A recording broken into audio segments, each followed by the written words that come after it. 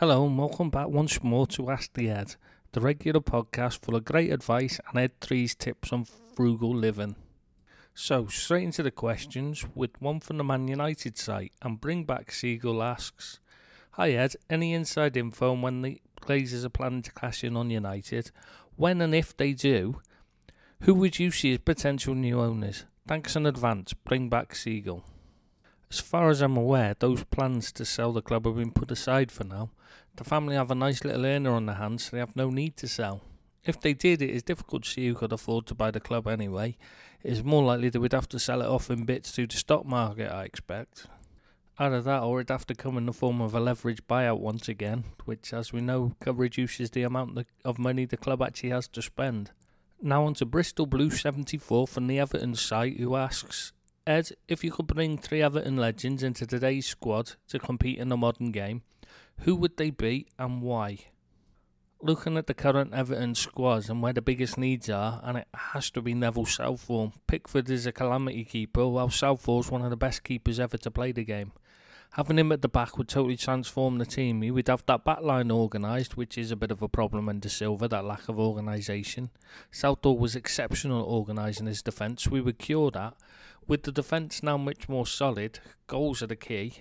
Well, much more solid if they added Southall, Goals are the key, and there are very few in the history of the game that even stand comparison with Dixie Dean. Keane would learn so much from working with a player like that. The final one is the tough one. A centre-back is something the club is short of, so I would have liked to have picked one of them, but I have to say Howard Kendall instead. Not just one of your best ever players, not just the most successful Everton manager ever, but a truly nice man to go with it. Kendall would be an inspiration in the current side. The next question is from Chelsea fan Gianfranco Golo, who wants to know, if you had a ticket to the best football match ever, what stadium and 22 players would you pick? This is a very subjective answer, but for me there's only one stadium it can be to watch a football match in. There's lots of stadiums that I'd like to visit, I'd like to see, but if I could only choose one place to watch a football match in, it has to be Anfield. That, for me, is the pinnacle of football. On players as well, it would be subjective, but for me, I don't think throwing the greatest players into a team together makes for the best match. The best teams play together regularly and become used to each other's game. That's why I would rather put 2 of the great teams together. And for the first one, I can't look past the 1970 Brazil team. Against them, I'd love to watch any of the magical Magyars, the Dutch side with Cruyff that were runners-up in the World Cup, or any of the great club sides. However, I'm going to kick the Liverpool team that Dalglish and Paisley put together with Barnes and Beardsley. Maybe get the chance for Barnes to show his Maracana goal was no fluke. I'm not sure if I pronounced Maracana right. And even now I've just looked up how to pronounce it, I'm still none the wiser. Then there is one from Wire on the Arsenal site who asks, does the big spending by Arsenal this season mean big time belt tightening next season if they don't make the Champions League? Well, the problem they have is that while they do have a large amount of cash in the bank, it is not accessible cash, so to speak. I believe it is being used to offset mortgage payments on the stadium, and Stan Kroenke himself has leveraged it in the past for lower cost loans for buying other properties. So dipping into it could cause huge consequences for the club in the long term. Josh Kroenke has taken a risk by spending now before the money is coming, but is not yet going to put the club in a position of any danger. It just means the spending could be more restricted in future if Champions League qualification is not achieved. It shouldn't need sales to keep the club in the black, but it would just cut down on the club's future buying power. So I suppose it depends on how you view big time belt tightening. I wouldn't say that was big time, it's just a small tweak to the pattern. Now on to our very own Neggy from the Liverpool site, Negative Red Walter, who has a question which is, I would like to hear Mr. Ed's opinion on who the most influential person in football for the last generation is. Myself and friends came up with Roman Abramovich. Would Ed agree or find a better candidate? Well, I can't answer for Mr. Ed. I would think that old talking horse died years ago. But I would say personally you are looking in completely the wrong place. I would say it was Sepp Blatter. The game is truly corrupt and that stems from him. The likes of Roman and other owners have a tiny impact on the game by comparison. Simon Morris 10 of the Manchester United site has a tough question here for me. He is asking, who is the best Premiership team of the modern era? Arsenal Invincibles, City 2017-2018, Liverpool 2005, United 1999. Well, I can immediately rule out Liverpool from 2005. They were not that good, and it truly was a miracle in Istanbul that a team with Jimmy Traore starting, among many other players that were not very good, won the Champions League. They were not even the best side Rafa had. It was a couple of years later when Liverpool came second under him that were his best side, with Fernando Torres and Gerrard together up top. Even that team does not compare to the other three, though. The others are truly great sides, and I'm very torn. City set a points record total, but there were so many teams that just rolled over for them that it means it is not as obvious a choice as it should be. They say you're only as good as the teams you beat as well, which also goes against them as no one really competed with them. Which is why I would probably say their season last season was a better performance. They won it under genuine pressure. United of 99 was a fantastic team that won almost everything, but I'm going to go for Arsenal just, and I mean just, because they had to beat an excellent United side to win it. Though if you ask me the same question on another day, you might have a completely different answer. And as it is so close, I could easily be swayed by someone else pointing out things I've missed about each season. On to another question from the Man United site, from Damo Frano, who says, "Hi Eds, new to this site but have been an avid reader for years. Do you think United will have new owners anytime soon? Been lots of rumours, but nothing seems to be happening. Cheers." Well, it seems the Glazers are a big topic on this site at the moment, but I don't believe the Glazers have any interest in selling. They're happy pocketing a nice regular return for no risk and little effort on their part. Belfast Wolf from the Wolves site asks, do you ever think Nuno will make Traore a footballer? 37 games, 1 goal, 3 assists, I think I read. At the Cruz game, he was in danger of tripping over his own feet. He scored 1 more goal than Patricio. I have to be honest, I'm not convinced he will ever be consistent as a footballer because he has trained himself to such a high pitch as a sprinter that he's always on the verge of a niggly injury. So he will always be in and out of the side and unable to get going. Added to that, he just runs too fast to control his feet properly. I remember years ago, Ryan Giggs used to be terrible at crossing until the coach at Man United finally got him to understand that he needed to stop sprinting before crossing or shooting, etc. When you are sprinting, you are not fully under your own control. It is impossible to maintain good technique and form consistently. Unfortunately, Traore is not very intelligent in terms of learning on the coaching pitches. He doesn't listen to what he is told.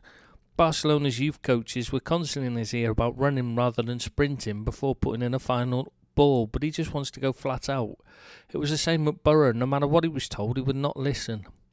Nuno is last chance saloon for him to make it at the top end, and he has listened to him about some things, but this one lesson is just not getting through, and it means he will never be the footballer he should be, as he does have the basic technique to be outstanding.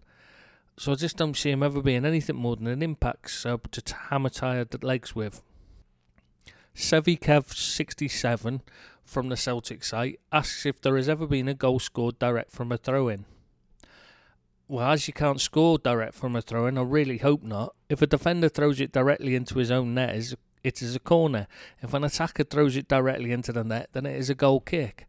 I don't know of any ever being allowed, and it would be a mistake if it was. Mind, when you consider the refs don't always know the rules, such as the goal that hit a Liverpool beach ball and went in against Sunderland, which should have been disallowed, I suppose it could have happened somewhere.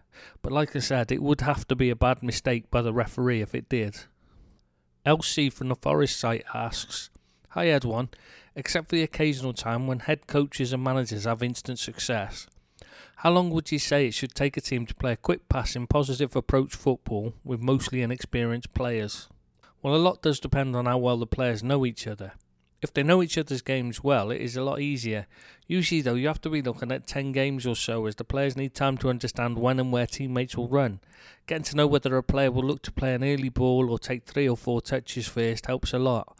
What does help is getting good results early, as confidence helps players play better, so a bit of luck can change things massively, but I would say about 10 games should be enough to see clear progress. A bit of a change now, and LC also asks a question about Formula 1.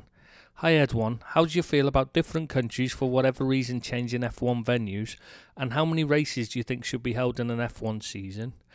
And what do you think about the current point systems? Is it a positive move or question mark? The changing venues depends on the reason. If it's somewhere that is better or just as good to host a race, then it's a good thing. If not, then, I prefer the iconic tracks such as Spa to stay as the races, to keep the races there, rather than move them to some new build. Sometimes you have to change. Nürburgring, great track that it is, would be a terrible track for the modern F1 car, though Hockenheim in its modern version is not much copy either. It was much better with the massive straight. As for the number of races, I would like a few more personally. I know drivers are moaning they have too many, but they're not racing anything like as much as used to happen. F1 drivers used to race in all sorts of other championships as well as F1. Now they only race F1, so they're not exactly being pushed to their limits, especially as the cars do so much of the work anyway now. I think 25 or 26 would be much better, and give teams that start slowly more time to recover and catch up. Maybe even more, I don't know. But as for the point system, I prefer the 10 drivers getting points from the old 6 drivers. But I'm not convinced that this fastest lap extra point is a good thing. It has not promoted good reason and good racing even, and doesn't seem to have any real reason to stay for my thinking.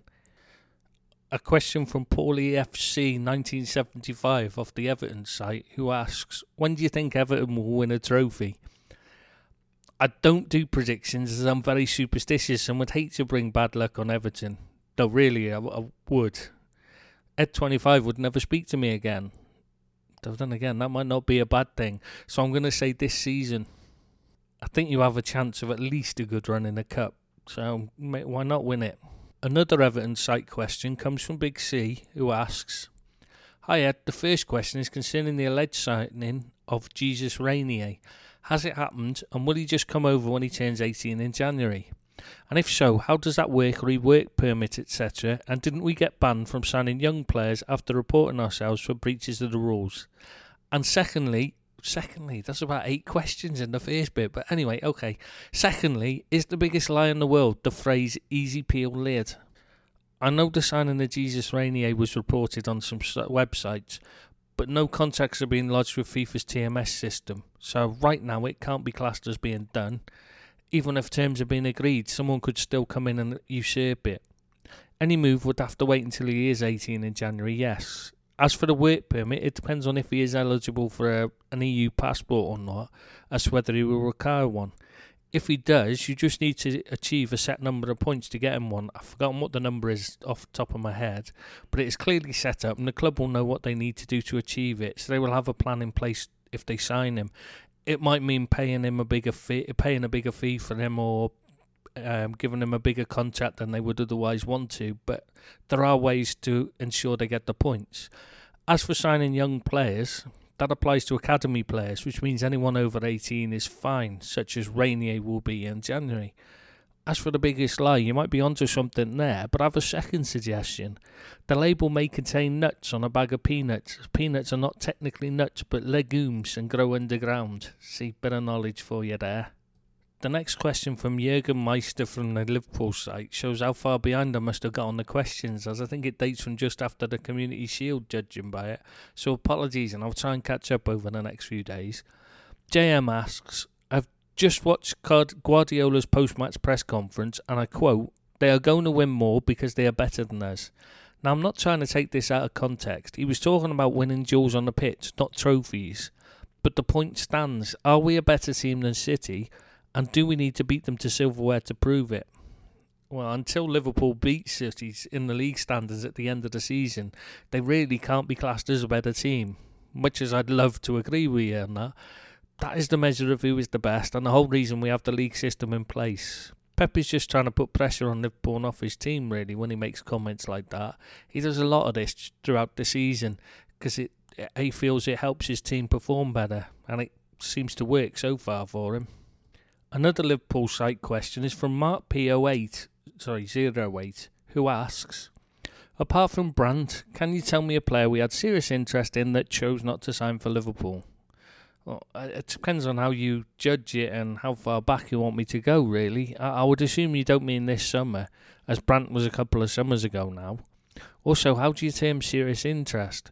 With that kind of situation, the first step in modern football is to ask the agent if the player would consider signing for the club. That is not necessarily a sign the club is going to make a bid for them. In fact, more often than not, even when a player is interested in a move, clubs never make an offer on a player they have made that kind of inquiry about. It's only a tiny portion of them that they do.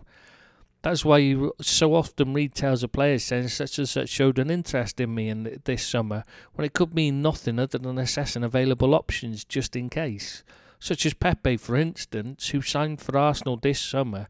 Liverpool were interested in him if Salah were to leave, but had no interest in him as a backup due to his reputation for being difficult if left out of the team. Would you class that as serious interest? Personally, I would say that a club only has a serious interest in players that want to sign for it nowadays. That is one of the things Klopp specifies in players, is their desire to play for LFC. So any player inquired about that wasn't keen on the move would be immediately removed from the list of potential targets. Unlike Dybala and Man United, who still tried to make a move happen even though the player was not interested in going there. BSE Red off the Forest site asks, apart from Billy Davies' 2 stints, what are the figures in days that our Nottingham Forest managers have lasted over the last 10 years? Well, I'm not sure how interesting this list is going to be to listen to, but in reverse order of when they managed Forest, here goes. Martin O'Neill, 166 days. Aitor Karanka managed 368. Gary Brazil, just 7 days. Mark Warburton, 292 days. Gary Brazil, 57 days. Philip Montanier got 201 days. Paul Williams, who I'd completely forgotten was in charge for a bit, was given 60 days. Dougie Friedman was given an enormous, by comparison, 405 days. Stuart Pearce got 215 days. Gary Brazil, yes, him again, 97 days. Sounds like I'm reading that, punishments, jail time, doesn't it, really? Anyway, then just 3 days for Rob Kelly. Alex McLeish was given just 39 days. Sean O'Driscoll only got 160 days. Steve Cottrell got 272 days. Rob Kelly another 10 days. And finally, Steve McLaren's Brolly only protected him for 93 days. There's a lot of managers there. And now on to Rangers. A question from As1974 is what the flip has happened to Rangers since pre-season? We are playing awful. Said it last week. This game tailor-made for JJ. Yes, he's not the greatest, but he is direct and has lots of pace. Plus, he played last season on this pitch. Very dire. What's early days in the season, mate? The only thing that matters early on is the results and gaining match sharpness. Pre-season not really relevant. It's just about fitness, and teams do not play with the same intensity against you, and they do not play with a full-on tactical plan to stop you, as they are busy working on their own fitness plans. It's a totally different ball game, basically. Once you get into the season, teams in Scotland are not going to take on either Celtic or Rangers. They are concentrating on stopping them play. It takes time for the team to develop their style to get through deep blocking sides. Celtic have had a fairly settled side for years, so they've become accustomed to working with each other to overcome these issues. Rangers, on the other hand, have been rebuilt over the last couple of years and are still growing as a team. A good recent example of this is Liverpool under Klopp, who only developed the ability to pick up results against deep defences last season. Up until then, they struggled to break them down. So it's not a quick fix situation, even when you've got money to spend. And finally, it's a question from Discount Dave from the Man United site, who wants to know if VAR will ever work and if England should have a winter break, which he thinks is being put in place now anyway. Well, I've said many times that while the PGMOL are in charge of the system, VAR is not going to work. They change their interpretation of the rules constantly to protect their members when they have made clear and obvious error. I can't see how their use of VAR will be any better, especially as there are not enough referees for the top flight to cover a full programme of games and the VAR system at once. At some point, they're going to have to use officials that are not seen as either ready or good enough for the Premier League to man the VAR. It's a mess because they're approaching it in the wrong way. The VAR operators should be specialists in operating VAR. They should not be trained as referees but as VAR operators. They should be kept separate as a different skill and should be treated as such. I can only see more bizarre decisions like the ones at the West Ham Man City game, with one goal ruled out for offside and another one given, when the one given looked more offside than the one chalked off. Even looking at the pictures they used, I have no idea how they came to the decisions. As for the winter break, why is it needed? The English season finished 3 weeks too early last season. Why not just spread out the games a bit more and using those 3 weeks to give players more time off during the season? To have them so they don't play the games so closely clustered together. The ridiculous claim that they are too tired to play well gets debunked regularly as English sides do well in European competition all the time. The whole nonsense claim of needing the winter break is that it would help English clubs do better in Europe. But all 4 finalists last season were English teams, so it doesn't look like they need any help. It's messing around once again with things that are not broken and do not need fixing, like they did when they created the transfer window. Then they will wonder how to fix all the problems it will create that they've created by breaking something that was already fine, such as when the bad weather hits outside of the break and suddenly they have no spare fixture slots for matches that need rearranging. Where are you going to put them? The English League is the most watched in the world for a reason. It works as it is. Changing it to make it more like the less watched leagues makes absolutely no sense. So there we have it, another Ask the Ed podcast for you. Keep sending in your questions and thanks for listening. Hope you enjoyed it.